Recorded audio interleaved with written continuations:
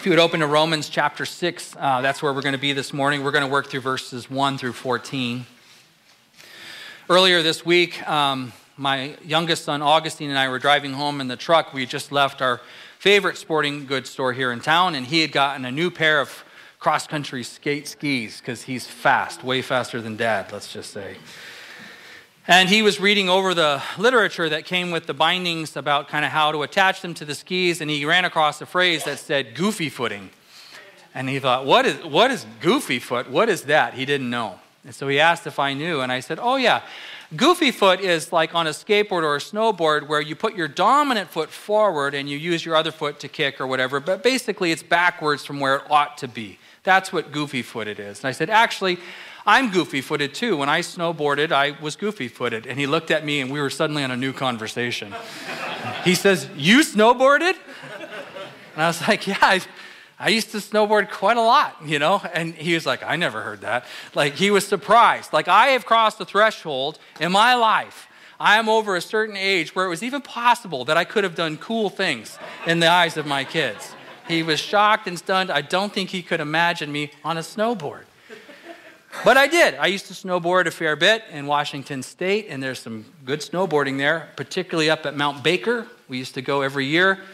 And one year I was there was the year they broke the all-time record for the most recorded snow in a given location. They had to dig out the ski lift so you could ride it. So that's what it was like. So when I moved to Fairbanks, Alaska, I brought my snowboard and I went over to Moose Mountain for the first time. And the only time. And I thought, that's not what I want to do. I don't mean to throw anybody under the bus, although bus is an interesting word when you're mentioning Moose Mountain.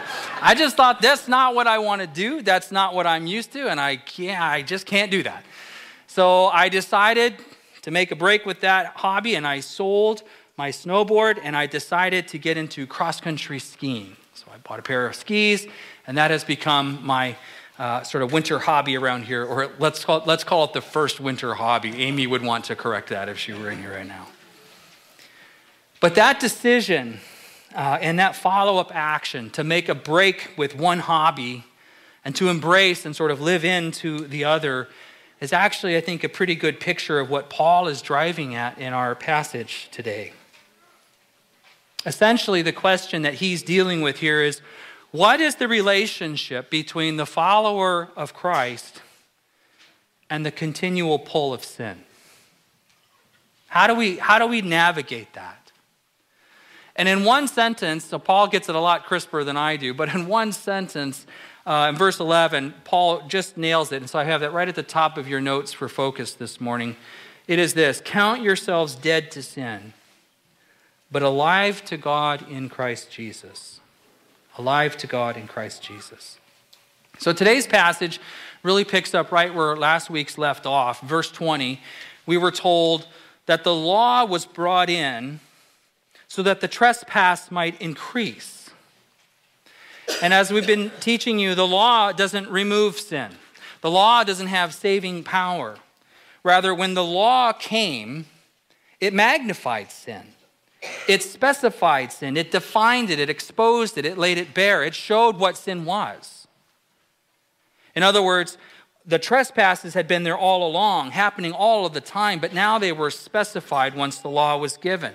So we knew where the line was even as we continued to struggle with the practice of sin.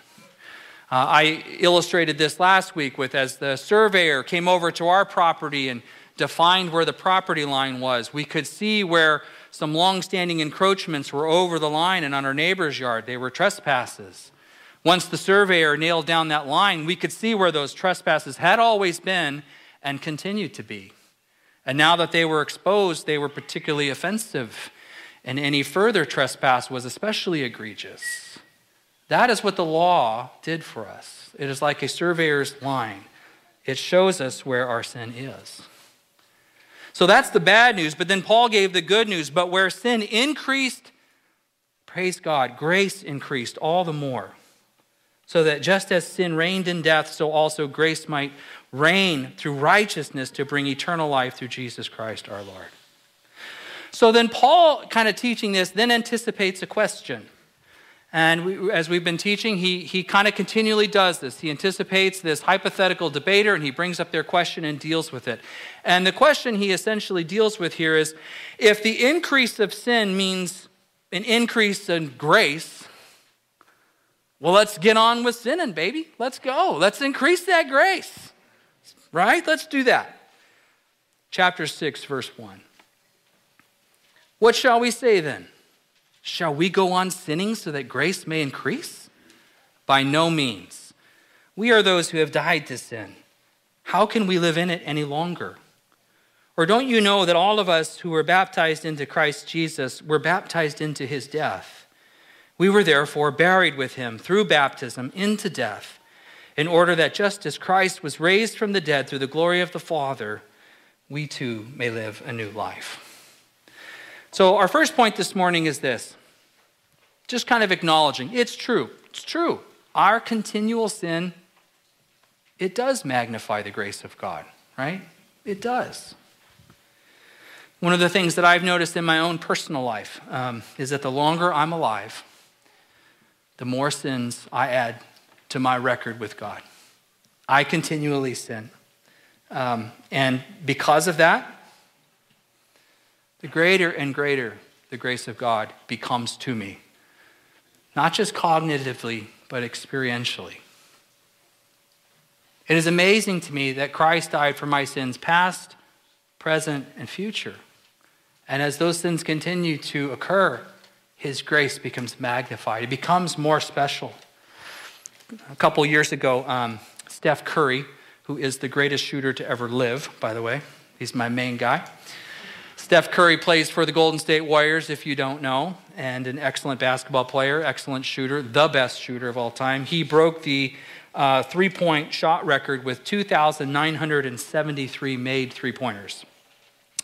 And here's the thing, though, he's still playing. And he's still making three-point shots. So he is now up to 3,447. He's averaging about 5 a game right now. And he, with 82 games a year, and let's say he plays a few more seasons, it's possible he could add another 1,000 made three-point shots to the record he's already broken. And I think that's a very interesting picture and comparison to what God has done for us in Christ. In other words, Steph Curry is the greatest, but we're still learning just how great his greatness is because he continues to add to his excellence. And in the same way, the grace of God continues to grow, at least in our perception of it. His grace continues to measure greater and greater. And if you talk with any mature Christian, someone who has walked with God a long time, they will tell you that as they have grown in Christ, they become increasingly aware of sin within them. Hidden sins that they may not have even known about years ago, because they become increasingly sensitive to sin. Increasingly sensitive not just to sins of commission, but even sins of omission, of not doing that which ought to have been done. They become increasingly sensitive not just to sins of action, but even sins, the subtle sins of the heart. Sinful attitudes, sinful motivations.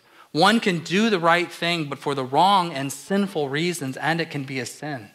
And the person who walks with Christ a long time becomes increasingly aware of this. I will tell you, the longer I live, the more that I sin, the greater the grace of God becomes to me.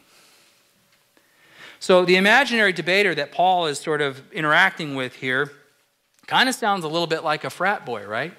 Well, if sin magnifies the grace of God, let's blow it up. Let's go. And Paul insists, no. Because our posture is that of those who have died to sin. The believer in Jesus Christ, he who is justified to the Father by Christ's sacrifice, learns to hate sin. Learns to hate sin. They increasingly see it for what it is, an offense against a holy God. They will not coddle it or excuse it or defend it or be dismissive of it. It's an offense against a holy God. And even in addition to that, it is also fool's gold for our lives. Promises something that it doesn't deliver. Typically, sin is a shortcut. It's a way we pursue some kind of freedom. I'm an autonomous person, not responsible to anyone. I'm going to do what I want. I'll do this. And in fact, sin typically ends us in some kind of bondage. It promises freedom, but it enslaves. Understand, God did not just come up with an arbitrary list of actions and say, you know, those are fun things. Let's call those sin. That'll make it tough on everybody. But God has prohibited specifically that which is inherently destructive for us. It robs us of the good life, and it robs others of the good life as well. So the second posture, not only have we died to sin, but our second posture is that we are to live in newness of life. And I think this two-stage approach here that Paul kind of unpacks is really helpful, because it's rare that we simply say no to something and then we're done with it. I don't know if you've noticed that about behavioral change. Usually it takes two steps. We say no to something, but then we replace it with something else that is helpful and healthy. As I said, I quit snowboarding, and then I replaced it with cross-country skiing, and that allowed that to stay in my life. There's the famous Scottish preacher, Thomas Chalmers, and he has a sermon titled, you can only imagine the sermon that follows. Here's the title: The Expulsive Power of a New Affection. But I like the phrase. I think it captures something. When we're trying to change our actions, we want to say no to something. We want to renounce it. We want to grieve it. But we want to say yes to something else, to replace it. We want to grow our affections in something else to displace the negative thing. The expulsive power of a new affection. So the Christian's posture now is living into newness of life. As Christians, we believe that Jesus is the author of life, and that in his incarnate state, in his embodied life, he lives out a true and good example of what it means to be human. It's a picture of the good life. It's something he is calling to us. And so in our discipleship to Jesus, we are actually receiving our lives back. Our flirtations with sin are actually flirtations with a subhuman life, not the humanity God made for us. But in Jesus, we get the picture of what true humanity is. And in discipleship, we get our lives back. But don't you know that all of us who were baptized into Christ Jesus were baptized into his death? We were therefore buried with him through baptism into death, in order that just as Christ was raised from the dead through the glory of the Father, we too may live a new life. It is so cool this morning that we're going to see 6 baptisms, 6 dramatizations of just what Paul is getting at here in this passage. Our second point, what does it mean to be united with him in death? Verse 5.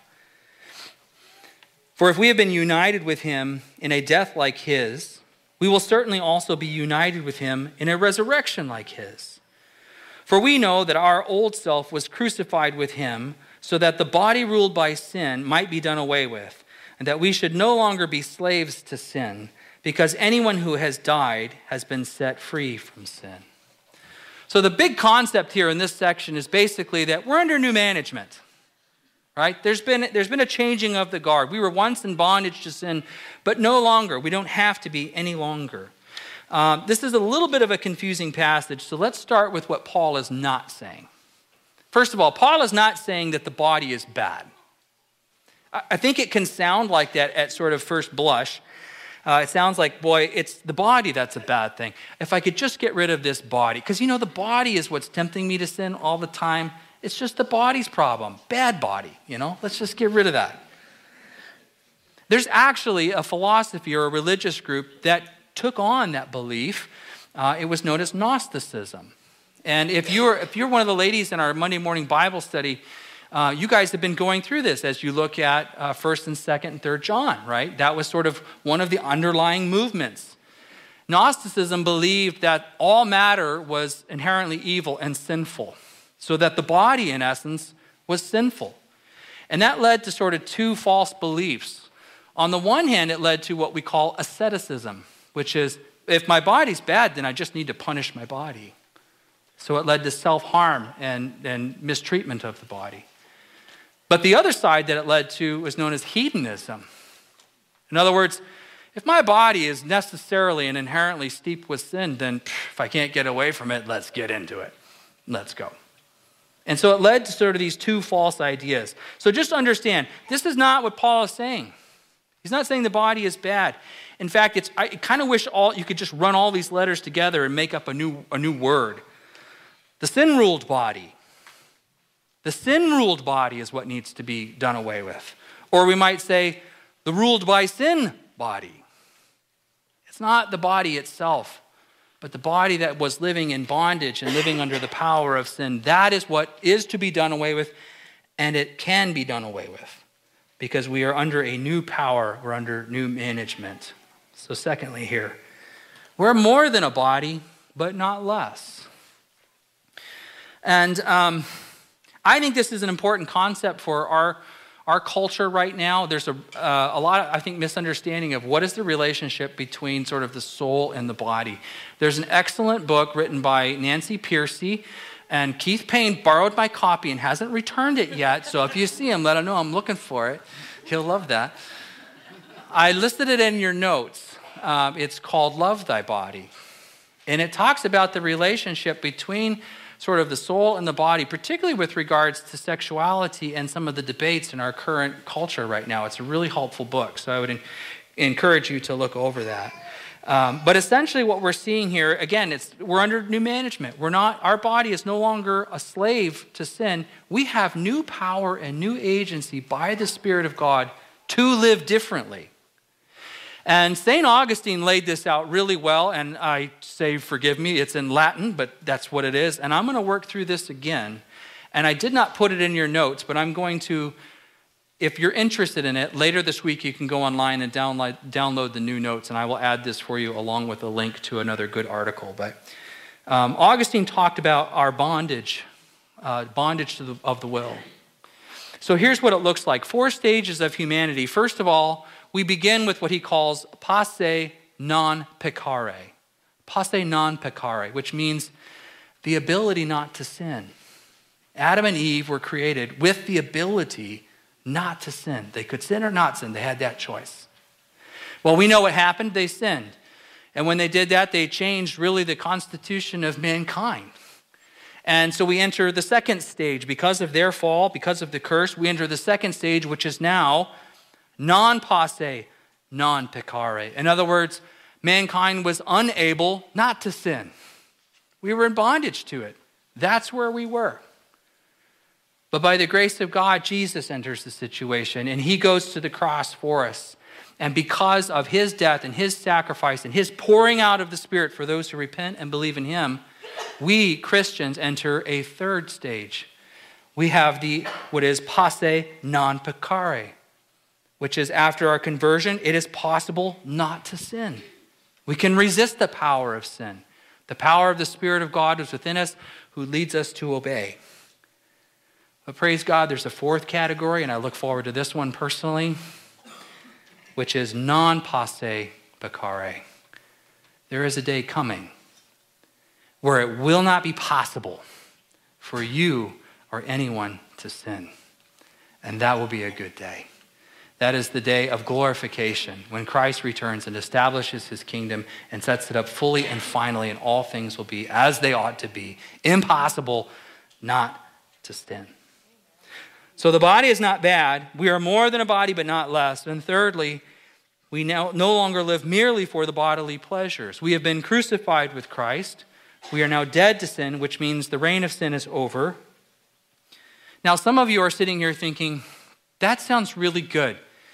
But to be honest with you, I still sin a little bit. I still want to sin. I want to sin more than I do sin, but I still sin. In fact, I have a few of my favorite sins, and I keep sinning.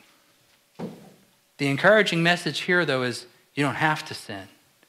And you don't have to accept that defeatist mentality. We're no longer under the rule and reign of sin in our bodies. We're still fighting with it and contending with it, but now we have power to do so. God has given you, Christian, power to fight back over sin. And if you're sitting here thinking, I'm not sure I know how to tap into that power, what exactly that is, I want to encourage you to go back and read Ephesians 1 and Ephesians 3. Let that be your devotional reading for the week. Just go through those chapters and let Paul remind you of the incredible power of the Spirit of God that is available, that is at work within you. I think this particular section in Romans is where Tolkien derives his line from Lord Elrond to Strider when he says, "The man who can wield the power of this sword can summon to him an army more deadly than any that walks the earth." And then he says, "Put aside the ranger, become who you were born to be." And if this isn't where he got it from, it's where he should have gotten it from. Because that's what it says. You don't have to be this. Set it aside. Become who you were born to be. Live into this profound power to walk in newness of life. Verse 8. Now, if we died with Christ, we believe that we will also live with him. For we know that since Christ was raised from the dead, he cannot die again. Death no longer has mastery over him. The death he died for sin once for all, but the life he lives to God. In the same way, count yourselves dead to sin, but alive to God in Christ Jesus. So our third point is this. What does it mean to be united with him in resurrected life? If you've been paying attention through the text, you will have noticed this idea, this concept of resurrection and new life keeps coming up. In verse 5, united with him in death, united with him in resurrection. In verse 4, as Christ was raised, we too may live a new life. In verse 8, this phrase, dead to sin, but alive to God. So what is this resurrection bit? How is it that we're united to that? And this is a kind of a nuanced point I need to make, so I need your best attention on this. First of all, there is a future resurrection to come. This is the sure hope of Christians, a living hope, because Christ is alive. He is the precedent of our future resurrection, and we look for and long for that. Amen? We know that is coming. Secondly here, there is a kind of present resurrection. All right? And I need to be careful about this. In other words, we have already been raised with Christ. We have been raised to a new kind of life. We have been raised with a new kind of power in the here and now to live that obedient life. In the same way that we might talk about the kingdom of God that is both now and not yet. Right? When Jesus came, he said, "Behold, the kingdom of God is at hand." Is it fully here? No. So we call this inaugurated eschatology, where he inaugurates, he begins the kingdom of God. His rule and reign starts in our hearts and grows in the world, and there is a future day when it's fully consummated and we see the full kingdom of God.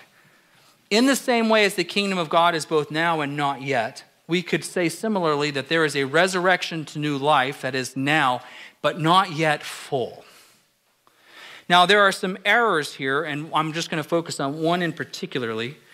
There is a group that sort of practices what we would call, this is a big one, over-realized eschatology. If you can repeat that after lunch today, good memory. Over-realized eschatology. And basically what that group teaches is that all of the benefits and the blessings of the resurrection to come are available in the here and now. That's an overstatement. It's an overpromise, and it will underdeliver, and that's what's problematic about it. But here's what it looks like. It will say, since in the future there is no more death, no more disease, no more dying, anything like that, well, then we can claim that now.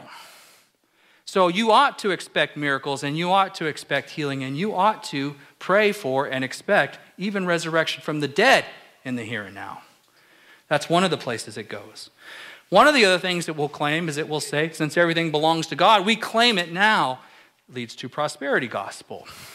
Or it will say, this idea of name it, claim it spirituality, just manifest your desires. You've probably heard some phrases like that or seen them around social media. One other place that shows up, and this might surprise you, and this is sort of on the fundamentalist side of things, is in what we call Christian nationalism, which is where they say, effectively, it is we Christians who usher in the kingdom of God. Therefore, let's get to the levers of power in politics and we will bring the kingdom of God ourselves. All of these things are are an expression of over-realized eschatology, where we're seeing the future, and since we have been raised in a sense now, we're claiming all of that for the now, and it's a trap. So cue Admiral Akbar here, it's a trap. Some of the places that you will continually see this or run into this, and I'm sorry to say, one of them is on K-Love radio. If you listen to much of the music, they will talk. You can even hear in some of the live music when they hit the resurrection note, there's sort of this cheering, and you can hear, they're not talking about that resurrection. They're talking about an over-realized eschatology, an over-realized resurrection in the here and now. And usually, in their singing, it's something like miracles and signs and whatever follow. So we're hearing that a lot from them. Hillsong is another church that traffics in this quite a lot, and you have to be really careful they have some good songs and some bad songs. We have to really be careful and sort of spot the lie in these things. There's a lot I could go, I need to save my time here for other things, but there is one way in which we already have been raised with Christ. That is true, right? We have been raised to live a new kind of life in the here and now. We have a new power to do it. We have a new ability by the Spirit of God to walk in newness of life, to walk in obedience, to imitate the Lord Jesus Christ. But there is a fuller, better, bodily resurrection to come, whose blessings are not yet ours, but we will have them one day. And we wait patiently for that day. So what is this present resurrection? Finally, it's this. We are now increasingly living a Godward life. As Paul goes on to show us what it looks like, you'll notice the outworking of this newness of life. It's not miracles on the ready. It's not prosperity. It's not healing. It's not positions of power. It's discipleship to the Lord Jesus Christ. It's obedience and imitation of him. There's a helpful parallel passage to this in Galatians 2. Actually, Galatians and Romans are kind of like Cliff's Notes versions and the long version. They're very similar books. But in Galatians 2:20, Paul says, I have been crucified with Christ, and I no longer live, but Christ lives in me. The life I live in the body, I live by faith in the Son of God who loved me and gave himself up for me. I do not set aside the grace of God, for if the righteousness could be gained through the law, then Christ died for nothing. So this is how we have died, and this is to this that we are raised. Now the next verse here, verse 11, is really a key transitional verse. In the same way, and this was our starting point, in the same way, count yourself dead to sin, but alive to God in Christ Jesus. Count yourself dead to sin. In this verse, Paul uses a very interesting word. It's a word that we looked at a couple weeks ago. Remember, it was this accounting word, loizomai. If you remember the little song I tried to stick in your head, loizomai. It sounds like Oimoe, right? Loizomai. He brings it up again. We saw it when we talked about, and Abraham believed God, and it was credited to him as righteousness. That's loizomai. Well, here it's used again, and in this place, it's count yourself. But it's an accounting word. It means to count, to reckon, to consider, to confer a status upon. So when Paul says, loizomai, yourself, dead to sin, but alive to God in Christ, I might phrase it this way: agree with God about your standing in him. Agree with God. It's his accounting. Accept it, believe it, and live into it. Verse 12. Therefore, do not let sin reign in your mortal body so that you obey its evil desires.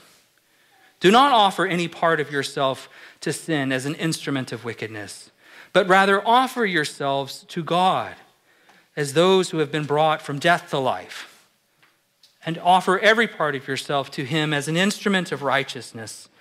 For sin shall no longer be your master, because you are not under the law, but under grace. So a quick caveat I would give here is this. I personally don't believe that anyone after their conversion will go on and then live a sinless and perfect life. I don't even think it's possible. Some people would disagree with me. Some people would say it is possible and we ought to strive for it, and that's neither here nor there, but I don't believe it is possible.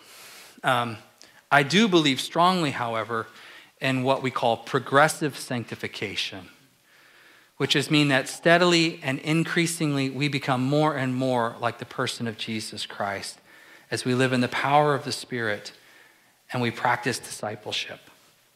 And I think there's two real practical bits of application that Paul gives us here. The first is this. In order to do this, in order to progress in our sanctification, our growing up into Christ-likeness, the first is discipline yourself to kill sin. Not to coddle it, not to defend it, not to think it no big deal, but to kill it. I love what John Owen says, be killing sin or sin will be killing you. So we discipline ourselves to kill sin. Dallas Willard, a favorite author and teacher of mine, wrote an excellent book called Spirit of the Disciplines, and I read it back in college. And in that book, he makes the point that our bodies are a tool and an instrument that we can use to train ourselves in godliness.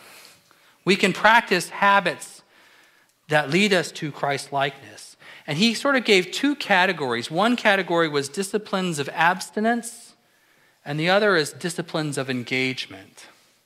Disciplines of engagement we're pretty familiar with. These are things like reading, praying, worship, study, celebration.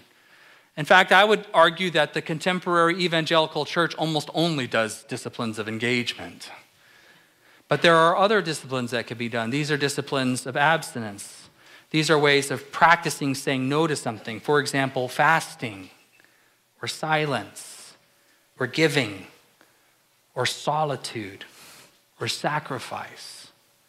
In other words, if I'm sitting here thinking, do you know what? I'm struggling with indulging in certain things, whether it's food or drink or sensuality. One of the ways that I can help myself grow in godliness is to practice saying no. Fasting can be a tool to practice saying no, to learn to live with a bit of discomfort and to get better and better at saying no to something. So disciplines of engagement, disciplines of abstinence, these are ways that we can use our body to train ourselves in godliness. And I love this line that Willard said. He says that the discipline you need to practice most is particularly that discipline that's most difficult for you. You go to the gymnasium and you know where you're struggling. You know what machine you need to be on, and you know what machine you hate to be on. That's the machine you ought to be on. I think in the same way as we discipline ourselves for godliness, that discipline which is hardest is most needed. And then finally, discipline yourself to delight in God's grace. To delight in his grace. For sin shall no longer be your master because you're not under the law. You're under grace. I don't know if you've ever heard the expression before of pushing a rope. Have you ever heard of that? Pushing a rope. You can envision it. Pushing a rope. It's not going to get anything done. But the idea of a rope is when it's properly attached and it's pulled, then it's effective. And I think that's a good picture of the difference between law and grace. Law is like pushing a rope.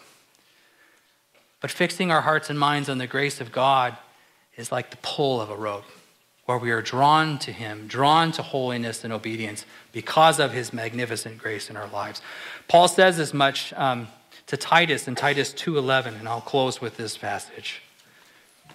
For the grace of God has appeared that offers salvation to all people.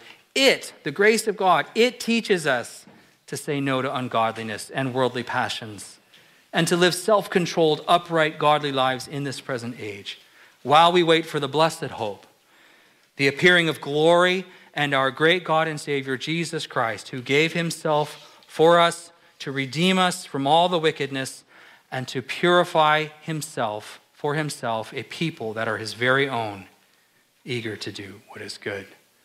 Church family, count yourself dead to sin. Count yourself dead to sin, but alive to God in Christ Jesus. Let's pray. Lord, we thank you that these words are not just thrown out there without power and effect, but you have given us your very Spirit. The Spirit of God indwells us.